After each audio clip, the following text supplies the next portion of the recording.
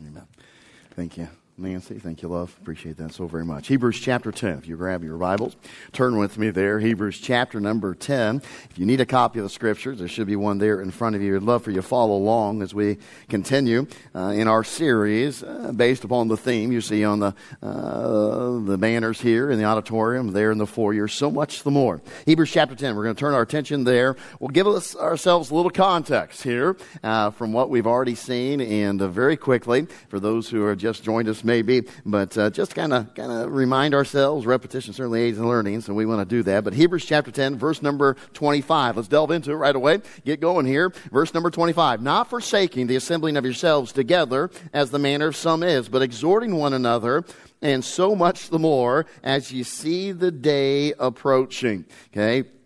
So we saw from this, we gathered just a simple statement. We are to be moved, resolved. We just sang that song and about being resolved. I'm resolved and committed so much the more to not neglect the assembly, the gathering together of God's children here on earth. Okay, so, and this is where we kind of tie it all together in a sense, because if that is our commitment, if we're committed to assembling so much the more, then we also ought to be committed to what we ought to do when we assemble. What the Bible says that ought to be happening when you and I gather together, when we assemble, not only so much the more to assembling, not neglecting it, not forsaking it, but also to what's to transpire when we assemble. And that's where we started to look at. Verse number 22. Look at it with me. Verse number 22. Let us draw near with a true heart, full assurance of faith, having our hearts sprinkled from an evil conscience and our bodies washed in pure water. Verse 22 says, let us draw near. So why is it that we ought to not forsake the assembling of ourselves together? What is it we ought to do while we're here? Obviously, drawing near. And what does that mean? Well, we assemble to experience and enjoy the presence of our Savior. I quoted the verse and reference it so often that God inhabits our praise. Can I tell you, when for me personally, man, when we are singing, and I can tell, you can tell, when we're singing with all of our hearts, man, you can just feel the presence of the Lord.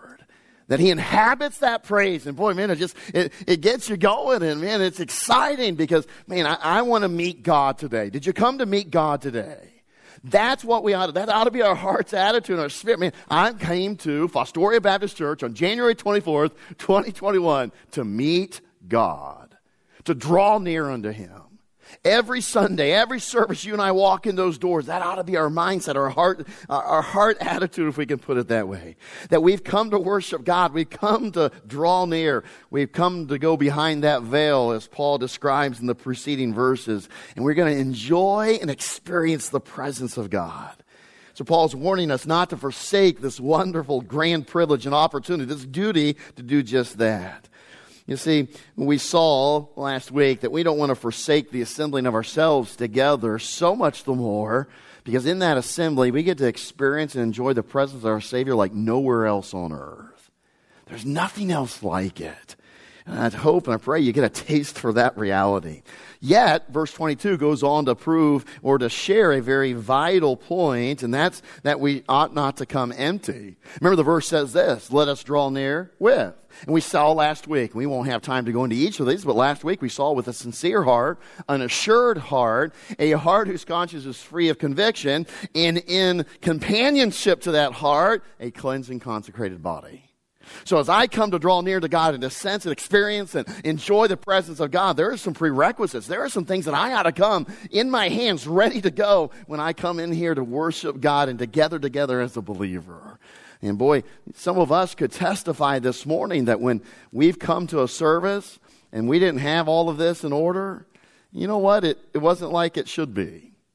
It wasn't like it ought to have been. I didn't enjoy it. I didn't experience it like I should have. The reason that I came. So crucial and important. Last week we just finished up, and then we'll get into the material for today. Last week we finished up with these takeaways. Let us draw near. Why? To experience and enjoy the presence of God through worship together. And we said, let us draw near. How? With a sincere heart, an assured heart, a heart whose conscience is free of conviction, a cleansed and consecrated body. And then we added a few more adverbial questions, right? Let us draw near. To what extent? So much the more. When? As you see the day approaching. as you see the day approaching. Now we turn ourselves, as Paul has listed some other things that says, okay, the assembly of this biblical, or the design and what ought to go into this biblical assembly that we are not to forsake. He says there's something else. Look at verse 23. Let's read it together, shall we? Verse number 23 of the same chapter. Okay, let us hold fast the profession of our faith without wavering, for he is faithful that is promised. Now, as we look at that verse, the last statement is what we would call a parenthetical phrase, right? It's in parentheses, and that really helps us to understand what Paul is saying in the beginning of the verse. It really explains it. It really sheds some light on what point Paul is making when he says, let us hold fast the profession of our faith. What is that parenthetical statement, phrase, saying or referring to? What is it highlighting? It's highlighting the faithfulness of God.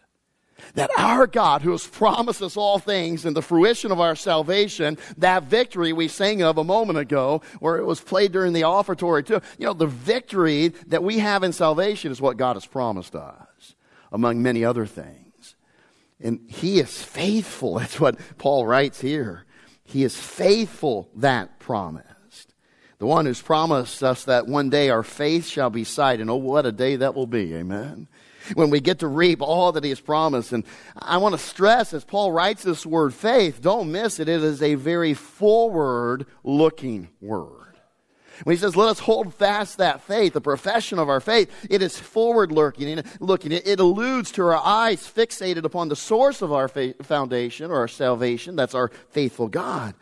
But it's also a looking ahead to the culmination of our faith. It's interesting because the Greek word, the word is elpis here, or elpis, it's only translated here as faith. It occurs some 52 other times in our Bible, and in those instances, it's translated as hope. So it's our faith and our hope which are intrinsically connected. Boy, as we have faith in God, aren't you thankful today because of your faith, you have hope in God? And that's what Paul's alluding to. Don't let go of that. Man, you have faith in God? Well, don't let go of the hope that goes hand in hand with your faith. And as Paul writes it, it really is an expectancy. We might describe it as a looking ahead with anticipation and expectation. In fact, the King James Bible that many of us hold here in our hands, the translators and some of their version, some of the editions, and some of the editions, they'll have in the middle column. In fact, mine here does. They have in the middle column, it says profession of faith here. In the middle column, it says confession of hope. So they understood that. They realized that. They saw, okay, we can see that this is a faith and hope intersecting and that they come together in this. A confession of hope.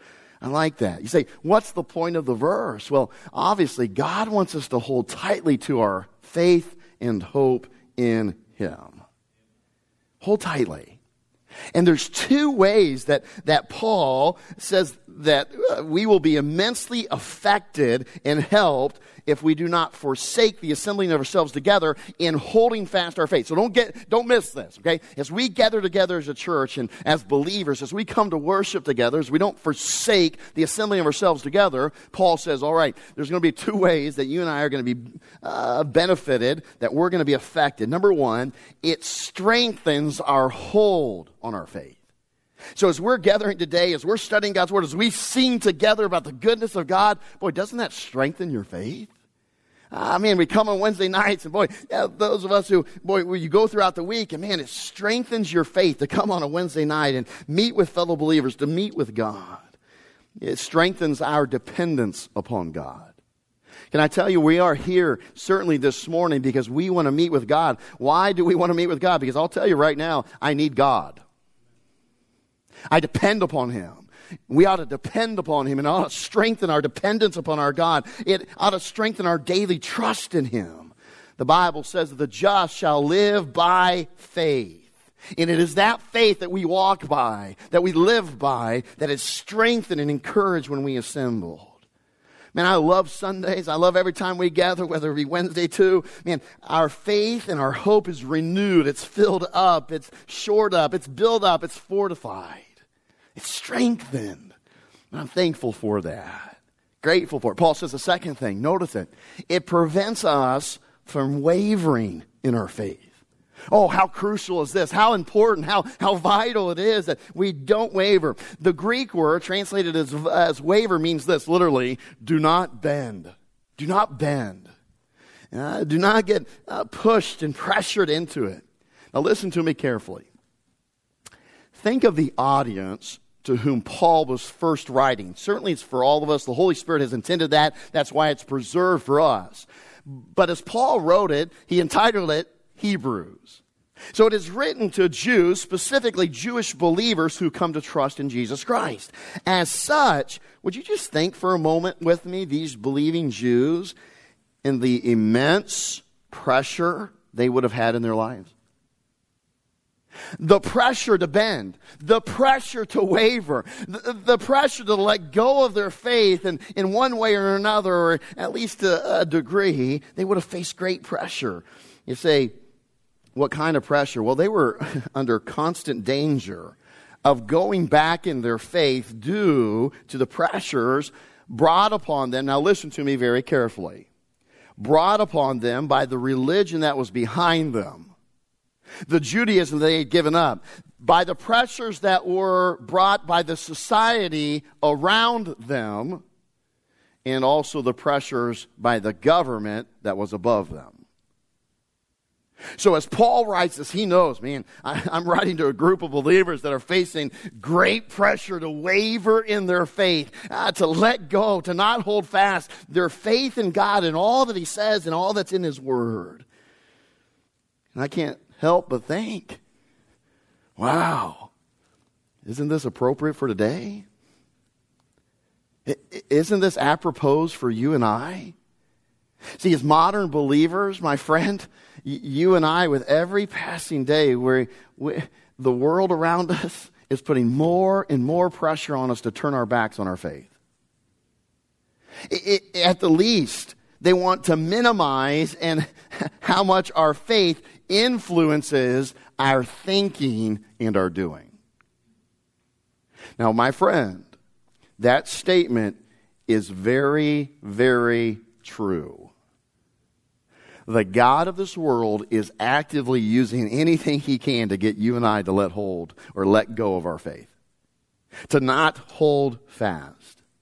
And it's coming on every direction.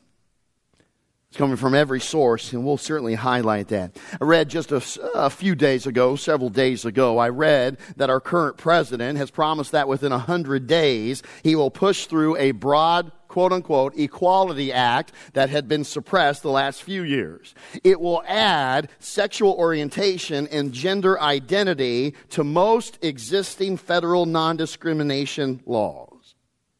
Then, I heard just this past Thursday, he's already written part of it into law within an executive order. You say, what does that do? Well, it adds to those non-discrimination laws, because adding it to that applies. It means it'll apply not only to employment laws, but it will apply to athletics, housing, public and private schools, businesses, and much more. Now, further, he has promised that it will not include religious exemptions, meaning it will directly affect churches and ministries in living out our biblical beliefs about marriage, sexual morality, and the distinction between the two, and there's only two, genders. As the days progress, listen to me carefully. We will likely come under pressure like we have never experienced before when it comes to what? Wavering in our faith. Bending to the will of others, of society, of America's culture, which is ultimately bending to whose will? The God of this world. Satan. We are already facing intense pressure to bend. And you say, where is this pressure coming from? Well, it's the same place it came for the Hebrews. As Paul experienced and understood, these believers are going through it from these different areas. Same for you and I. For you and I, it's going to come from the government, as we've already mentioned. Soon you and I will face laws that contradict our faith. We will be compelled to either acquiesce to their demands or live out our faith only in our homes, or face being an outlaw by living out our faith wherever we are. It's coming, friend. It's happening. Will you waver? Will you bend? We're going to face it from society and the pressure from society as a whole. We'll be told we need to be reprogrammed. We'll be told that we aren't right in our minds, that we are not inclusive, that we aren't progressive and forward-thinking enough, that we must conform to what the one voice of culture and society says is right and the true way to think and live. It's coming. It's coming. You add to this pressure that this pressure will even come from within religion, Christianity. We have already seen mainstream denominations fall and give in to pressure from without. And now they will and have exerted pressure upon us to do the same thing, to embrace what we know isn't right. Many denominations are facing greater division and strife than they ever have before within their own walls. Why? Because there's people within that are exerting pressure to cave, to bend, to let go of the faith, to not hold it fast. See, my friend, it is right and it is good that Paul has written to us to hold fast the profession of our faith. Not just our faith in Christ as our Savior, though that is foundational and that is number one, but all the tenets of our faith. What we believe God has put in His Word. Our faith will become even more increasingly under attack at home, at work, and in the public square. My question to you this morning, listen to me, will you falter? Will you waver? As pressure is exerted and as time goes along, will you wilt and waver under that pressure? Some have said, well, Pastor Henry, wouldn't it just be smart? Wouldn't it just be good if we bend but don't break? What if we, just like maybe some other denominations and some Christians that you might be familiar with, what if we choose just to, give up a little, but not much, and just, not fight for it all, not stand for the faith, not to waver? May I just tell you, if you do that in reality, you will have to let go of the profession of your faith. I like football. There's things about football I don't like. One of the things I hate about football is when a team goes into a prevent defense. You say, Pastor Henry, what's a prevent defense? Well, it's a bend, don't break kind of defense. See, a team will think, hey, we're up enough points, and there's not enough time left in the game. If we'll just give them a little yardage, we'll make them go slowly down the field, and we may even give up points. But if we just bend and don't break, then they won't have enough time to score the points that they need. In theory, it may sound good, but too many of us who are football fans, we watch our own team put in the prevent defense, and guess what? They end up losing. Because the other team just marches down the field, they get points, maybe they recover an onside kick or whatever the case may be. And all of a sudden, guess what? Prevent defense did nothing. In fact, you ended up losing the game. May I just tell you right now, if you have the attitude about your faith, well, I will bend, but I'm not going to break, eventually you'll give up your faith. Eventually, you'll let go of the things that God says, let us hold fast, let us hold dear. You'll let go. And it may be slower than if you gave it all up at once, but my friend, you'll give it up. Eventually, you'll find yourself with nowhere else to bend. You've given up that belief, you've given up that belief, you've given up that belief, and all of a sudden, all of our beliefs are gone. Well, I'm still a Christian. Are you? Because my question would be this. Do you actually believe anything that God believes? You? You see, if we employ that mindset as Christians and as churches, they bend but don't break, we're going to end up losing. We'll end up in the same place. We'll give up all that we believe in. It just might take a little bit longer.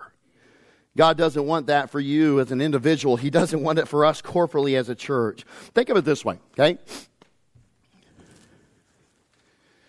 All right, let's say that this is my faith.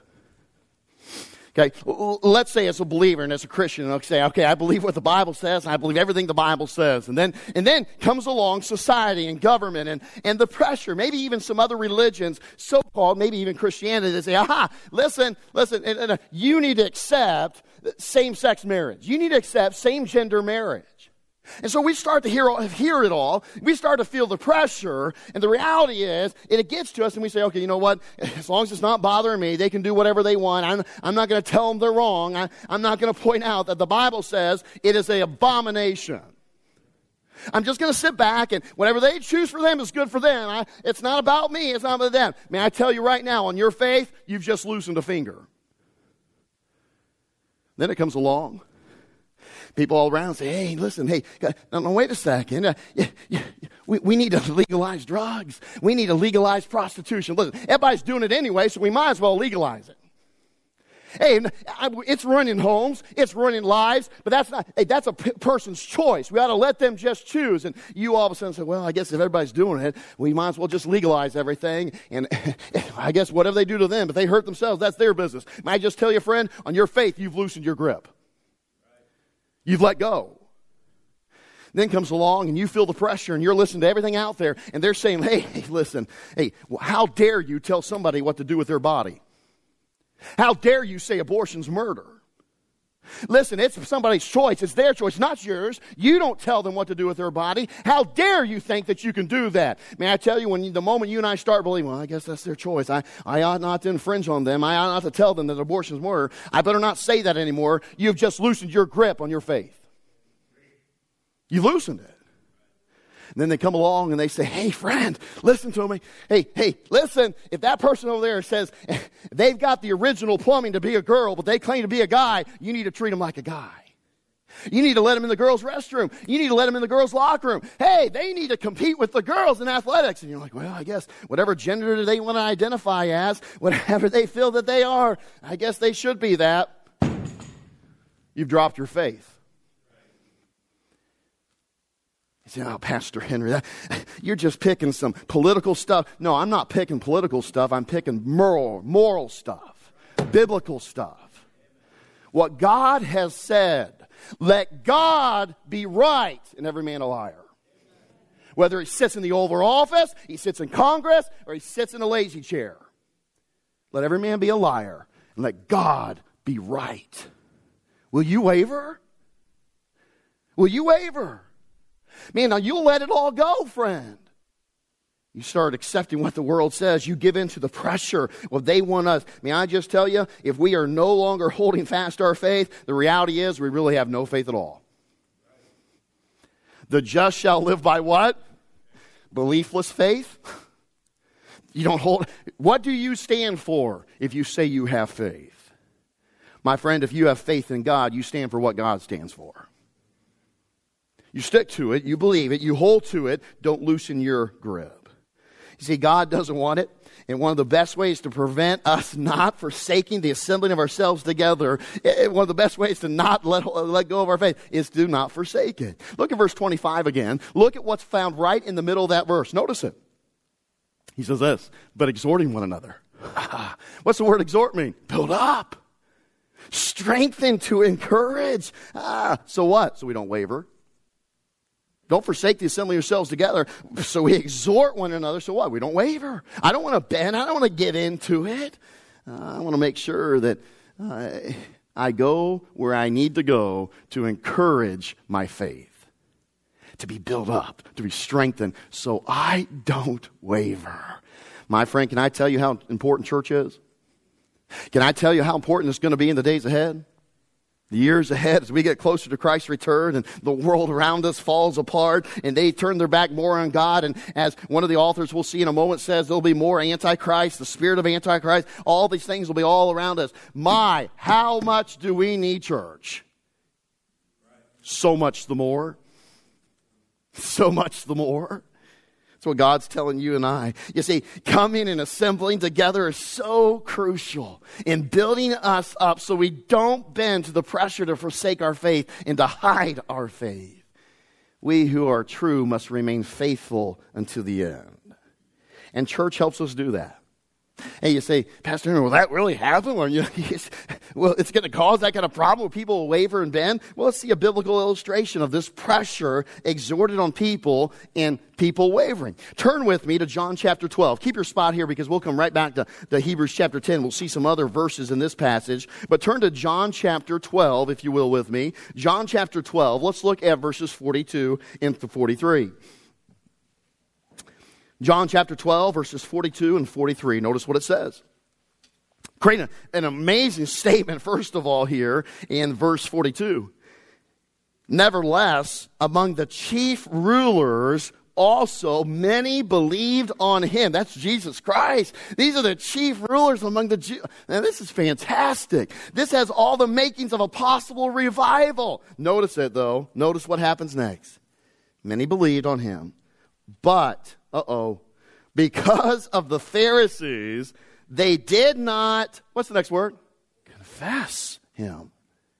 They did not confess him. But hold fast the profession of your faith. As the King James translators put in the middle column, the confession of your hope. They did not confess him, here's the pressure, lest they should be put out of the synagogue. For they love the praise of men more than the praise of God. You say, what's that? I'll tell you right now what that is. That's religious pressure, isn't it? You ever have somebody come up to you and say, well, if you believe that, you're not really a Christian. Because you don't love like a Christian should. Yeah, you don't. Whoa. Isn't that funny? That's called religious pressure right there, isn't it? That's exactly what happens here. Hey, whoa. Well, you're not going to believe in him. You're not going to say you believe in him because you know what's going to happen. You're going to get kicked out of the synagogue. Excommunicated, essentially, for a Jew. You're gone. You'll be an abomination in their minds. So what happens? They don't hold fast. What do? They waver when the threat of being kicked out of the synagogue comes up. You realize what this could have been? Wouldn't it have been neat to read in the next few verses? Many of them believed, and revival broke out among the chief rulers. Wouldn't that have been wonderful? But we don't read that, do we? It says what? They wouldn't confess him. They wouldn't say, hey, we trust in him. We believe in him. Hey, Jesus Christ is the answer that all of you chief rulers need. You Pharisees, you Sadducees, and everybody else. You need Christ. They didn't say that. They wavered. They bent. The pressure was too much. Didn't happen. They didn't hold fast their faith. And you and I are left to imagine what could have been if they had only professed the faith. I want you also to see this morning what Paul is speaking of in Hebrews chapter 10 is this reality too. That in coming to this assembly, and don't miss this, I think this is tremendous, and this ought to be a great encouragement to you this morning. When you and I come to this assembly, you and I are speaking something loud and clear. You know what we're telling everybody? I still believe. My hope is Jesus. My faith is in Christ and in God. You see, attending the worship service is one way that you and I still say that we have faith in God of heaven, the one and true God. Remember how Paul states it in this verse? He says, hold fast the profession of your faith. The Greek word is, the same Greek word is translated as confession. That's why the King James translators put it in the middle column. Other places in the Bible it's translated as such. And it means what Paul is saying here, in coming to church, just in continuing to assemble. In other words, not falling away, not drawing back because there's more pressure. No. Continuing to assemble, we are professing and confessing that I am a believer. This isn't just for you and I today. This is even in the early days. Do you realize that in the early days, they too saw people who would sometimes come and attend services, maybe pop their head in church, and maybe even profess to be Christians, but then they fell away? They stopped attending. The pressures out there got too much. The pressures maybe from other people got too much. And the pressures of society and of government got too much. And they stopped attending. In fact, Paul wrote about it in this same chapter. Look down with me at verse 37. Hebrews chapter 10 and verse 37. He says this, for yet a little while, and he that shall come will come and will not tarry. You know what I say to that? Hallelujah. Even so come, Lord Jesus. Don't tarry any longer. Come get us. Verse 38. Notice what he says. 38, 39. He goes this. Now the just shall live by faith. But if any man draw back, my soul have no pleasure in him.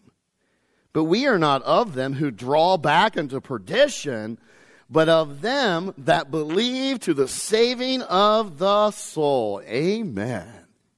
I don't want to draw back. I don't want to be that who falls away to perdition. No. I want to stay true to God. And by coming to church, you know what we're saying? I still believe. I believe into the saving of my soul. I still believe in the one who saved my soul. There were those, even in that day, who came to church. They showed a little interest. They maybe even got involved. Maybe they faithfully attended for a while, but then they drew back because they did not believe into the saving of their soul. Pressures got too much. Kind of like the seed that was spoiled in Christ's parable that was scattered on the soil that didn't take it in, or the soil that took it in just a little bit, but then the fruit was gone. It wasn't real, it wasn't valid, it didn't stick. Such are some of these. They drew back. Yet Paul wasn't alone in this. Notice what John wrote in 1 John chapter 2 and verses 18 and 19. He says this, little children, it is the last time. And I always kind of chuckle when I read this because, boy, if John says the last time then, what is it now? 11th and a half hour? It's the last time. And as ye have heard that Antichrist shall come, even now there are many Antichrists. People against Christ. Not the Antichrist, but people who act just like him and who want to dethrone Christ. Deny his existence, take his place, however you want to describe it. Whereby we know that it is the last time. They went out from us, but they were not of us. For if they had been of us, they would no doubt have continued with us. But they went out that they might be made manifest that they were not all of us. Man, what a statement by John. Do you realize that based on these passages and several others, in fact, we can say in the beginning years of the New Testament church, that when someone stopped attending the worship service, stopped assembling together, gathering together, obviously for reasons other than health or moving from city to city, they assumed those folks had not been saved. They were not of us. They did not believe into the saving of their soul. Strong statement. It wasn't just John and Paul, but Peter said it too. But before I share with you what Peter wrote, I want to share with you a little story that the deceased Pastor Adrian Rogers shared. He called it an Adrian parable because he wanted to make sure people knew that it didn't come from the Scriptures. It came from his head. He said this, and he called it the story of the prodigal pig. It goes like this. When the prodigal sons got down in the pig pen, he said, I'm going to rise, and I'm going to my father. And I'm going to say to my father, Father, I have sinned against heaven and in your sight, and no worthy to be called your son. And the pig next to him said, What? Young man said, I'm going to my father. The pig said, Why are you going to your father? Oh, you ought to see my father's house. My father's house is wonderful. In my father's house, there's bread enough and to spare. Even the servants in my father's house are eating better than I am down here in this pig pen. My mother's a wonderful cook, a wonderful housekeeper, and my father's a rich, wise, godly man. And I'm going home. I'm getting out of the hog pen. The prodigal pig said, Well, that sounds wonderful. Can I go with you? The boy said, Well, come along and I'll be glad to have you. So they go, and upon arriving home, the prodigal son says, Mom, Dad, this is my friend the pig. He wants to come and stay with us if he can. Mother of the prodigal son says, That's your pig? That's your friend? Well, okay, you two come on in. But Mr. Pig, you're going to have to take a bath. You're going to have to scrub. You're going to have to, and then because you're not coming to my living room that way. So the pig was scrubbed from top to bottom. It's time for dinner. Pig wants to put its snout right there in the plate. She said, Now, Mr. Pig, first of all, we're going to say the blessing, and then we're going to eat with a knife and a fork, and we're going to use good manners, and we're going to wipe our mouth. Then the pig wants to go out and sleep in the mud. She says, No, Mr. Pig, you're going to sleep in the house. You're going to sleep in a bed. You're going to sleep in a king bed with clean sheets and with a feather pillow. After a while, the pig says, I just don't like this. This, I'm not made for it. I'm not made for this.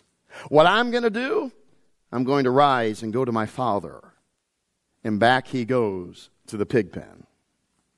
Now let me tell you, sadly, unfortunately, there are a lot of people like that.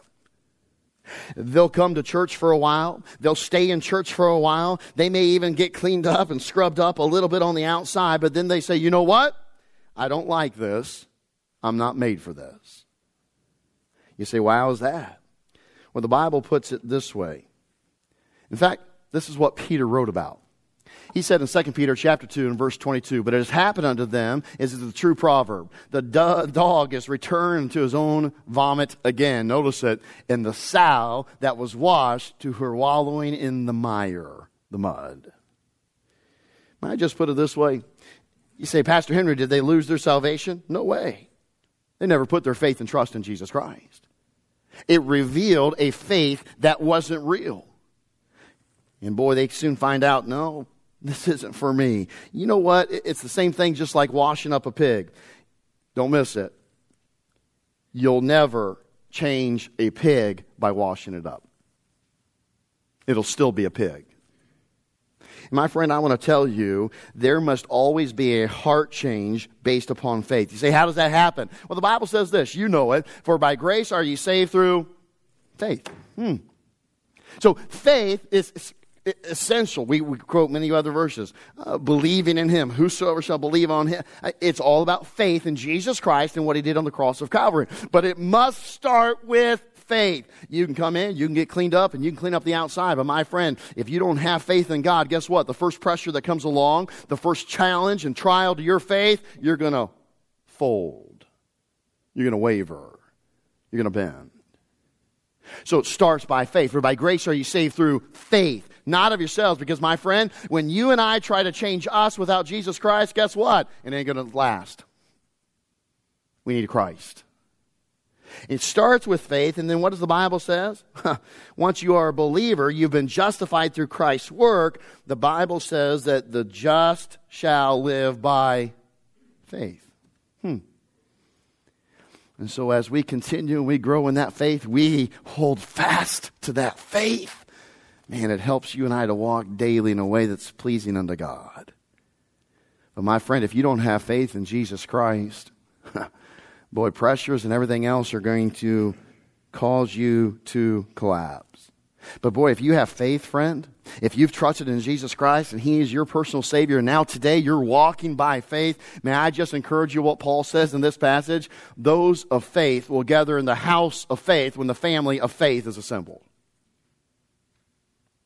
That's his point. That's his challenge. Don't forsake the assembling of yourselves. It's so much the more that we're going to exhort one another. We are going to make sure that we hold fast our faith. Now listen, don't miss it. Okay? When you and I gather together, we assemble together, you are a great testimony to the world. You are a great sermon shouting. What do we say? I still believe. I am a believer. I have put my faith and trust in Jesus Christ. Now listen to me. Don't miss it this morning. We're done. The fact is this morning, when you pulled out your driveway, your neighbor maybe saw you pull out, maybe from his nice warm house, at least looking out his window and said, what in the world? Why are they getting out on a cold morning like this? And they pulled out and said, oh, that's right. They're going to church. Can I tell you right now, listen to me very carefully. Somebody heard your sermon. Somebody heard your sermon. And your sermon is this: I still believe. I'm holding fast my faith, so much the more. Hey, this week when somebody said, hey, let's go do this on Sunday. And you said, hey, friend, I wish I could maybe some other time, but I'm not going to do that on Sunday because on Sunday, I'm going to go meet my Lord. Can I tell you? Somebody heard your sermon. I still believe.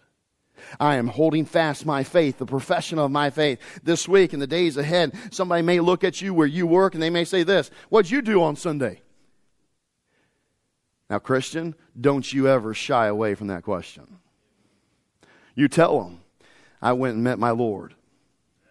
I went to church. And I tell you, right there in that moment, somebody's going to hear your sermon. I believe.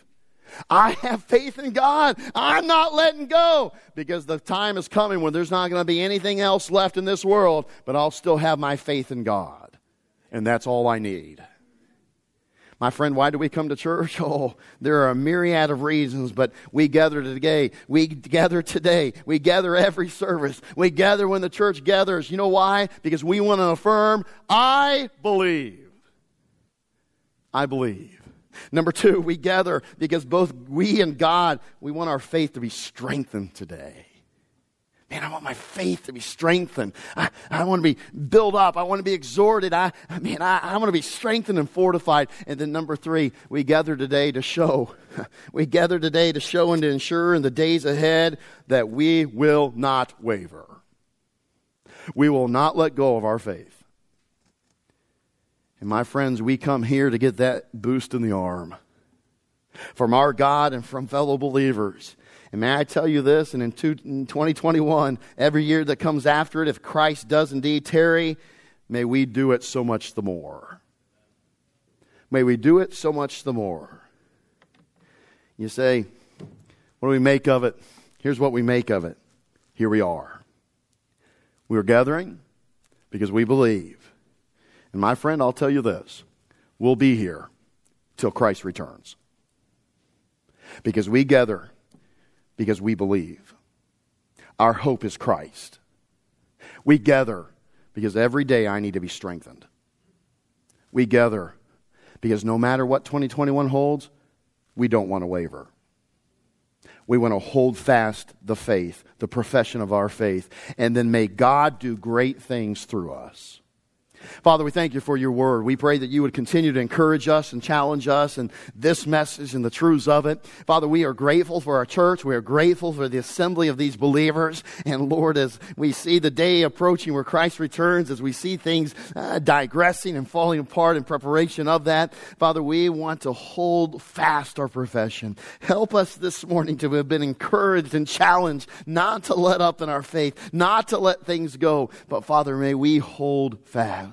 Father, thank you for the things that you have given us to strengthen us in our faith, to help us not to waver. May we take full advantage of it in 2021. May we hold fast our faith, and may we take full advantage of the assembling of ourselves together. And Lord, all that entails, may we draw near unto you. May we hold fast. And then, fathers, we'll see in the weeks ahead, may we be of great benefit one to another. Lord, I pray as you have met with us this morning that you would continue to speak to our hearts in this invitation. May there be a grand resolve and commitment in our hearts and lives to hold fast our faith. Lord, if there's one that walked in here this morning and they're under great pressure and Father, they have even been tempted to let go of their faith in one way or the other, Lord, I pray that you would strengthen their hold on their faith. I pray, Father, today they would see that you are here to strengthen them and help them. And Lord, may we not let go. May we not let go. May those around us hear the sermon that we still believe, that there is a God worth trusting, believing in. My Father, I pray that you would be in our midst, that you would do a mighty work in our hearts, bring revival as it is needed and necessary. And Lord, may you alone get the glory and the honor. My Father, so much the more this year. So much the more. Do a work in our midst.